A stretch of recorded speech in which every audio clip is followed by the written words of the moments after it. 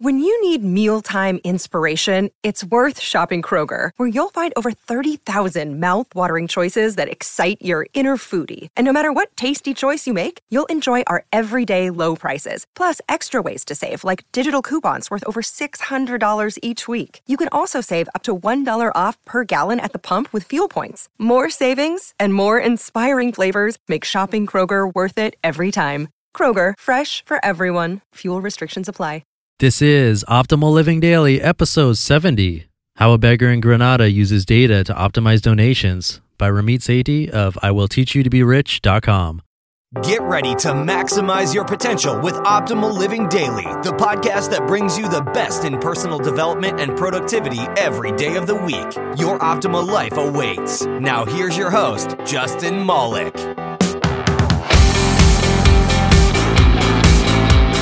What's going on, old friends? Welcome to Optimal Living Daily, or OLD, where I hunt down amazing blogs and get permission to read them to you. Like today's author, Ramit Sethi, who I first read on the show last week. If you want to learn more about him, you can check out episode 63 or visit his site, IWillTeachYouToBeRich.com, where he really does. There are a ton of really good blog posts there, including the one I am reading to you today. But before I jump into it, this podcast is ad-free and sponsorless at the moment. So if you'd like to give this podcast a little push to keep it going, you can do two things to show your support.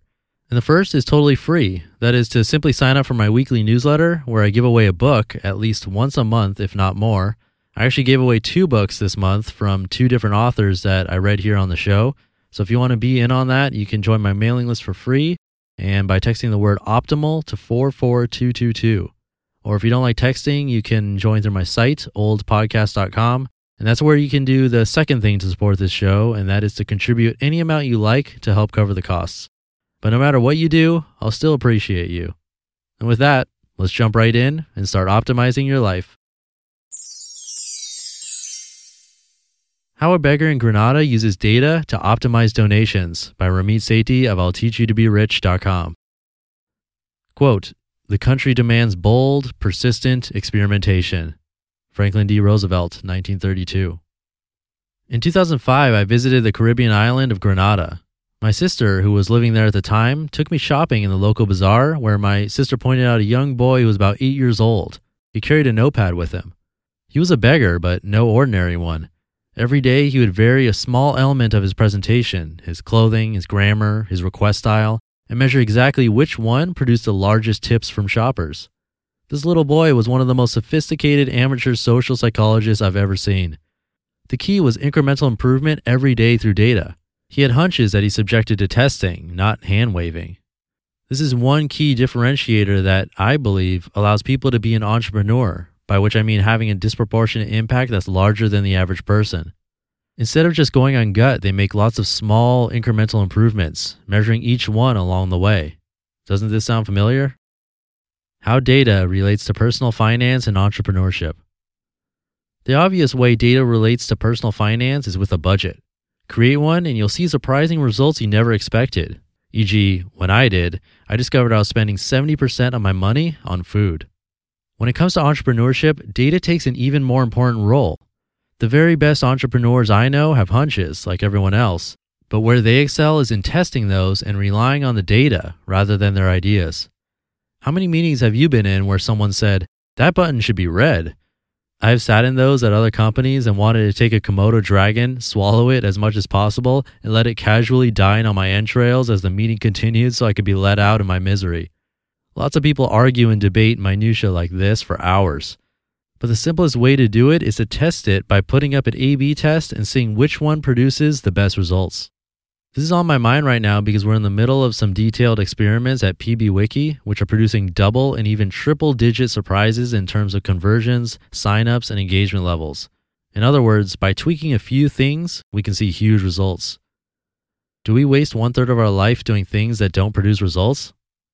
Anyway, I've had this nagging feeling lately that about 1/3 of the things we do don't produce any results.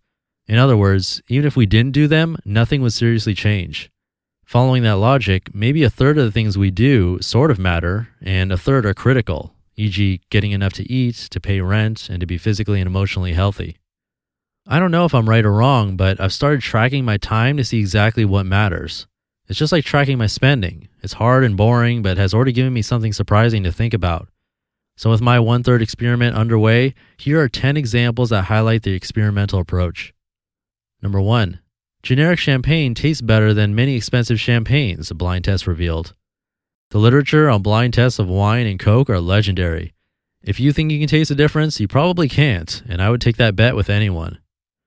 Number 2. Geektronica wondered if he was saving money using Netflix instead of his local video store. Number 3. Aaron Schwartz, a tech entrepreneur, writes about Seth Roberts, who exhaustively tested his theory for a new diet on himself. Instead of just hoping to lose weight, what if you kept detailed records of what you did, how you felt, and the results? Number 4. Dr. Susan Blackmore writes a gut-wrenchingly honest account of why she's given up her life's work of chasing paranormal activity. The short version, she went with the data. Number 5. Rob constructed a test to see how to slow down speeding cars in his neighborhood. Number 6. UPS, one of the kings of data analysis, instructs drivers how to insert their keys into the ignition, put on their seatbelts, and get to their routes in the most efficient way possible. Number 7. Investors do better with fewer choices, something Barry Schwartz also writes about in The Paradox of Choice. Number 8. According to their Time Diary analysis, only 26% of Americans in 1994 went to church weekly, although the Gallup poll for the same period reported the figure at 42%. Number 9.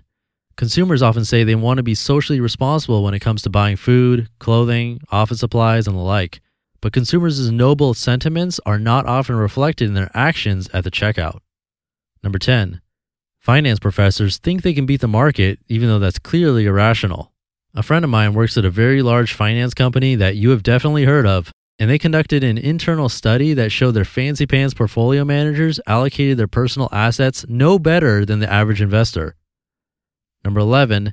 Do Jim Cramer's recommendations produce results better than chance? No. If you're curious to read more, see my links on expertise, research, and data, and if you're a big nerd, my optimization links. How does this apply to you? Over 2 years ago, I wrote a post called 10 Things About Yourself That Would Surprise You. In it, I ask what would happen if you started tracking certain things in your life, like how much money you spend and how often you call your friends. What would happen if you tried it today? You just listened to the post titled, How a Beggar in Granada Uses Data to Optimize Donations by Ramit Sethi of I'llTeachYouToBeRich.com. So I picked this post because I love the nerdy data tracking stuff he talks about. And if you've been listening to this podcast for a while, you'll know that I track every single penny in and out of my life with a spreadsheet, which, by the way, you can get for free with a video tutorial to go along with it if you join my free weekly newsletter.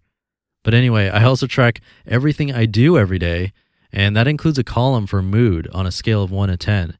The low numbers are pretty obvious, like if I had a really anxious day, or I was sick with a cold or the flu or something, or if I'm in pain, physical or emotional. But I found my highest days to be somewhat surprising. They were almost always associated with spending time with friends.